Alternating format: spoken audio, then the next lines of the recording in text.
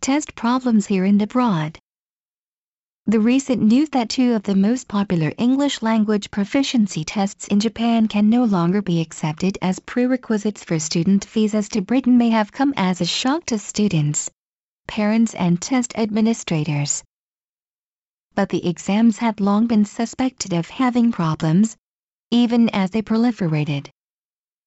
The refusal to accept TOEIC and TOEFL exams were the result of the uncovering of fraud at a testing center by a BBC program. It will be hard to calculate the loss of confidence in such exams that will result from the BBC's reporting. The announcement should also come as a bit of an embarrassment to the administration of Prime Minister Shinzo Abe, who recently suggested the possibility of using the two exams as part of the admission and graduation requirements for Japanese universities. While the intention was surely a good one, to improve the level of English in Japan, if test fraud is so easy to perpetrate and to uncover, it may not be the best choice of exam year either.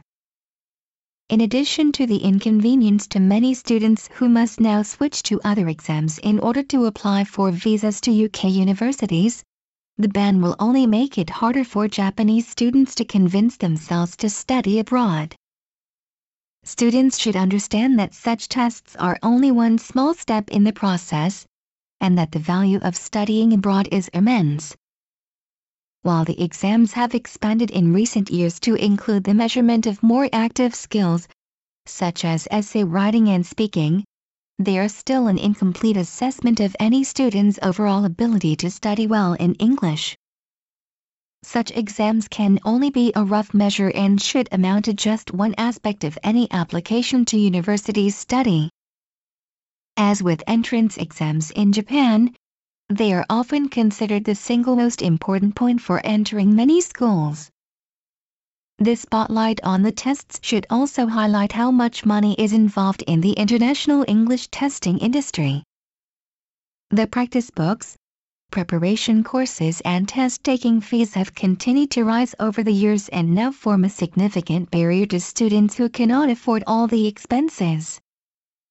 Continued reliance on such exams to evaluate students does not help students really learn English, or any other subject for that matter. The overemphasis on passing such exams comes at the expense of building up other creative and critical skills that really are needed for serious study.